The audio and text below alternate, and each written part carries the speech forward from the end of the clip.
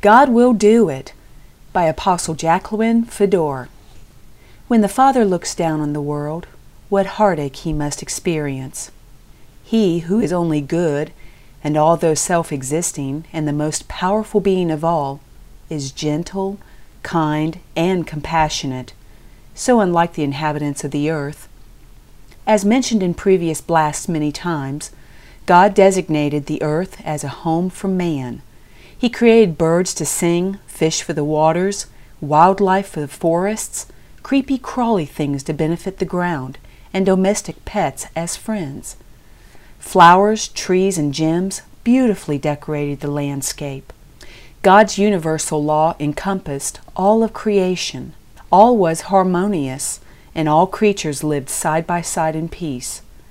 Mankind was created in the Father's image, and through perfect love they were to rule the planet. Earth and all on it was in harmony with the galaxy, and the galaxy in harmony with the universe. All was very, very good, God said, but an atrocity has taken place since the completion of his masterpiece.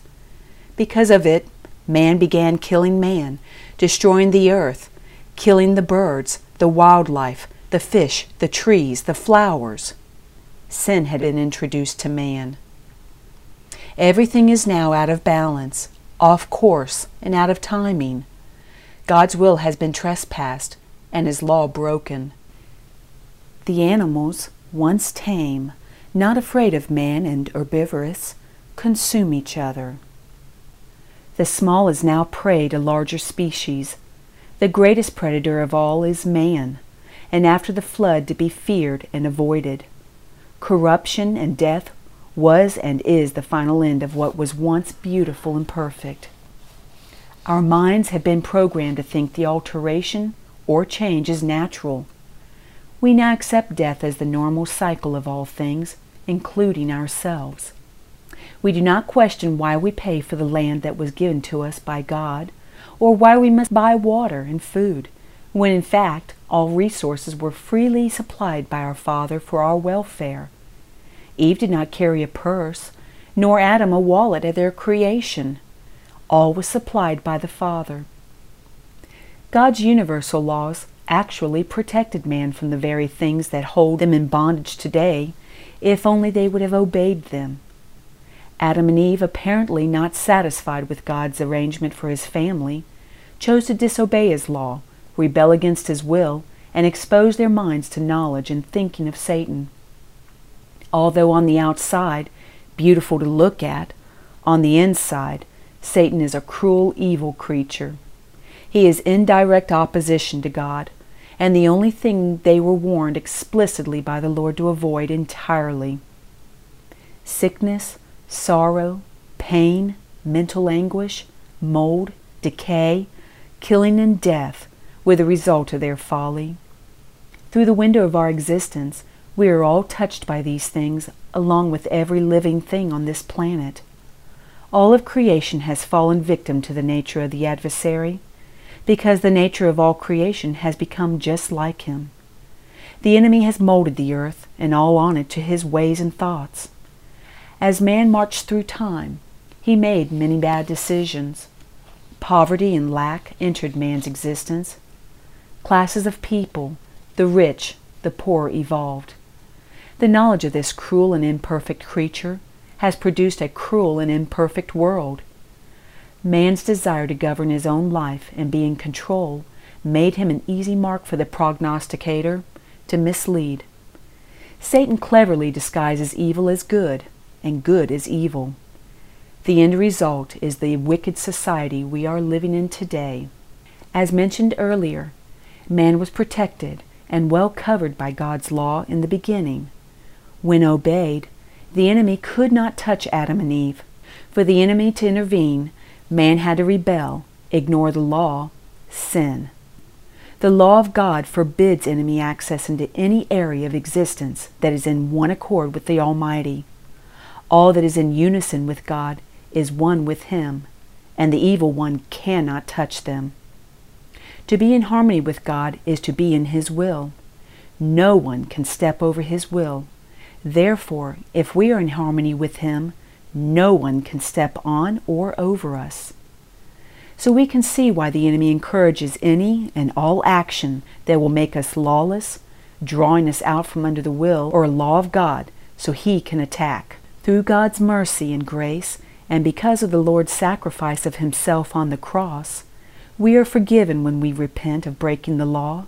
So obedience to the law is not our salvation, but obedience to his commandments is what brings us back into alignment with God's will, making us one with him. It's how man can be victorious in their everyday life. That is why he wrote the law on our hearts and minds, to protect us, to perfect us, to begin reverse the nature of the enemy and his tainted knowledge in us. Remember, God's plan is to restore mankind, the earth and all on it. His kingdom will come, and his will shall be done on earth as it is in heaven, just as in the beginning when the Father told man, "You may do this, but don't do that." Are we ready? Deep in our hearts and minds we know, because the laws are there, that we should not be killing each other for any reason. We should not be destroying God's creatures or the earth itself either. We know we should not lie, cheat, and steal from one another, or be cruel to man or beast. We know alcohol and drugs should not be in control, putting us at odds with those around us and destroying our lives. Even if we never were really taught, somehow we know sexual immorality is very wrong. It's the law in our hearts and minds that teaches and warns us at the prompting of the Holy Spirit. But sadly, there are many that are not even aware the laws exist. In spite of Satan, the majority of the church understands they are not under the law for salvation, but he has, through false doctrine, caused the church to forget to establish the law for their success. He therefore has access through the open door of lawlessness to influence our daily lives, bringing defeat. Lawlessness is sin, and it was sin that put the earth and all creation on it out of eternal perfection and into the clutches of time. We were created eternal creatures, but the wages of sin is death. Now all die. Not the way it was in the beginning, and not the way it will be in the end. Thankfully, Jesus has given us a way to completely start over. We can be born again. He makes us a part of him, or one with him through his blood covenant. He writes his will on our hearts and minds to direct us in the way we should walk, bringing us back into alignment with God and restoring our relationship with him. Our human spirit comes alive at rebirth and is connected to the mind of Christ. His Spirit enters us, giving new life, just as it gave life to Adam, making him a new creation, a living being. He also puts within us all that Adam and Eve forfeited: knowledge, wisdom, the ability to discern spirits, to prophesy and speak things into being. Our spirit man is given a language, and in the name of Jesus, we can heal the sick, do the impossible, because he also placed faith within us. The fruit of the Spirit is fed to us as well: love, joy, peace, long-suffering, kindness, goodness, faithfulness, gentleness, and self-control, giving us back a nature like his, returning us to his image. The old church that is still walking in the ways of Adam is fading.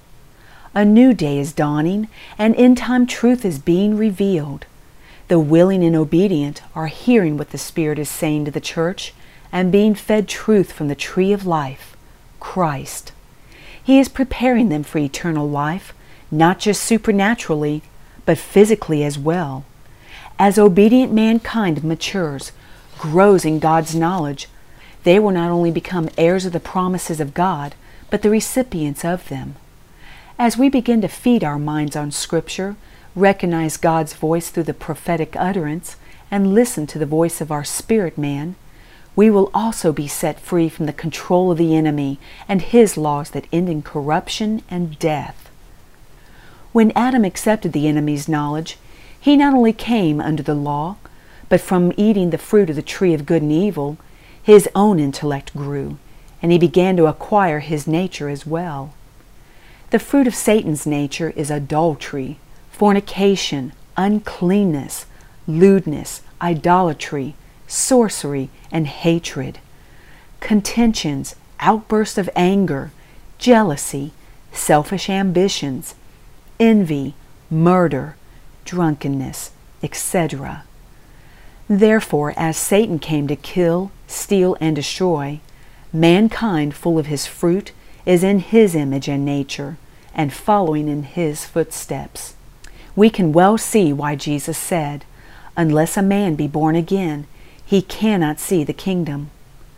Unfortunately, that part of the old church that refuses to be baptized in the Spirit will not receive the knowledge of being released for this end time.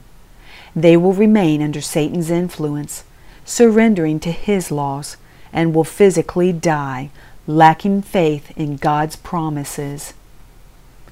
As we are born again, we begin to see the kingdom, its knowledge and laws, its King and Creator, the promises of renewal and reversal. The Holy Spirit opens our understanding and feeds us from the tree of life, changing our nature to that of our Father. As obedient new creatures, we become vessels He can live and move through, to begin restoration, setting all creation free. Our love for God and all of creation, obedience to His laws, and hunger for His truth will allow us to be the ones that fully manifest the victory Christ accomplished on the cross for us, not just in the supernatural, but to planet Earth itself. All creation waits eagerly for this to happen, as they too will be set free from the laws that have spawned from Satan's nature and his evil knowledge. The promises of God will finally begin. So in closing, let us read and absorb some of these beautiful promises we can have faith in. Isaiah 11:6-9.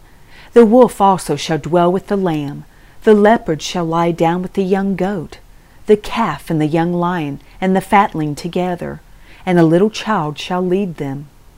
The cow and the bear shall graze, their young ones shall lie down together, and the lion shall eat straw like the ox. The nursing child shall play by the cobra's hole, and the weaned child shall put his hand in the viper's den. They shall not hurt nor destroy in my holy mountain, for the earth shall be full of knowledge of the Lord, as the waters cover the sea. The nature of the animals, as well as man, will return to their original state, as knowledge for the end time is picked or chosen from the tree of life and consumed. Hosea 2:18-23 says, In that day I will make a covenant for them, with the beasts of the field, with the birds of the air, and with the creeping things of the ground. Bow and sword of battle I will shatter from the earth, to make them lie down safely. I will betroth you to me forever. Yes, I will betroth you to me in righteousness and justice, in loving kindness and mercy. I will betroth you to me in faithfulness, and you shall know the Lord. It shall come to pass in that day, I will answer, says the Lord. I will answer the heavens, and they shall answer the earth. The earth shall answer with grain, with new wine, and with oil. They shall answer Jezreel. Then I will sow her for myself in the earth, and I will have mercy on her, who had not obtained mercy. Then I will say to those who were not my people, You are my people. And they shall say, You are my God. God will change the nature of the beasts, the birds, etc., for His bride's safety and theirs. He will once again give us the earth and cause it to give fully the resources needed for abundant life. He promises this to last forever, so our immortality is to be returned also. In Revelation 21, verse 4 says, And God will wipe away every tear from their eyes. There shall be no more death, nor sorrow, nor crying. There shall be no more pain, for the former things have passed away. Are these scriptures not a reason to rejoice and wonderful promises to look forward to? God will do it all, but we must choose to feed on His knowledge and the fruit of His Spirit, so our minds and nature can change. Our thoughts will then become His thoughts, and our ways His. As in the beginning, we will be in perfect harmony with our Father, and His kingdom will reign forever. God will do it.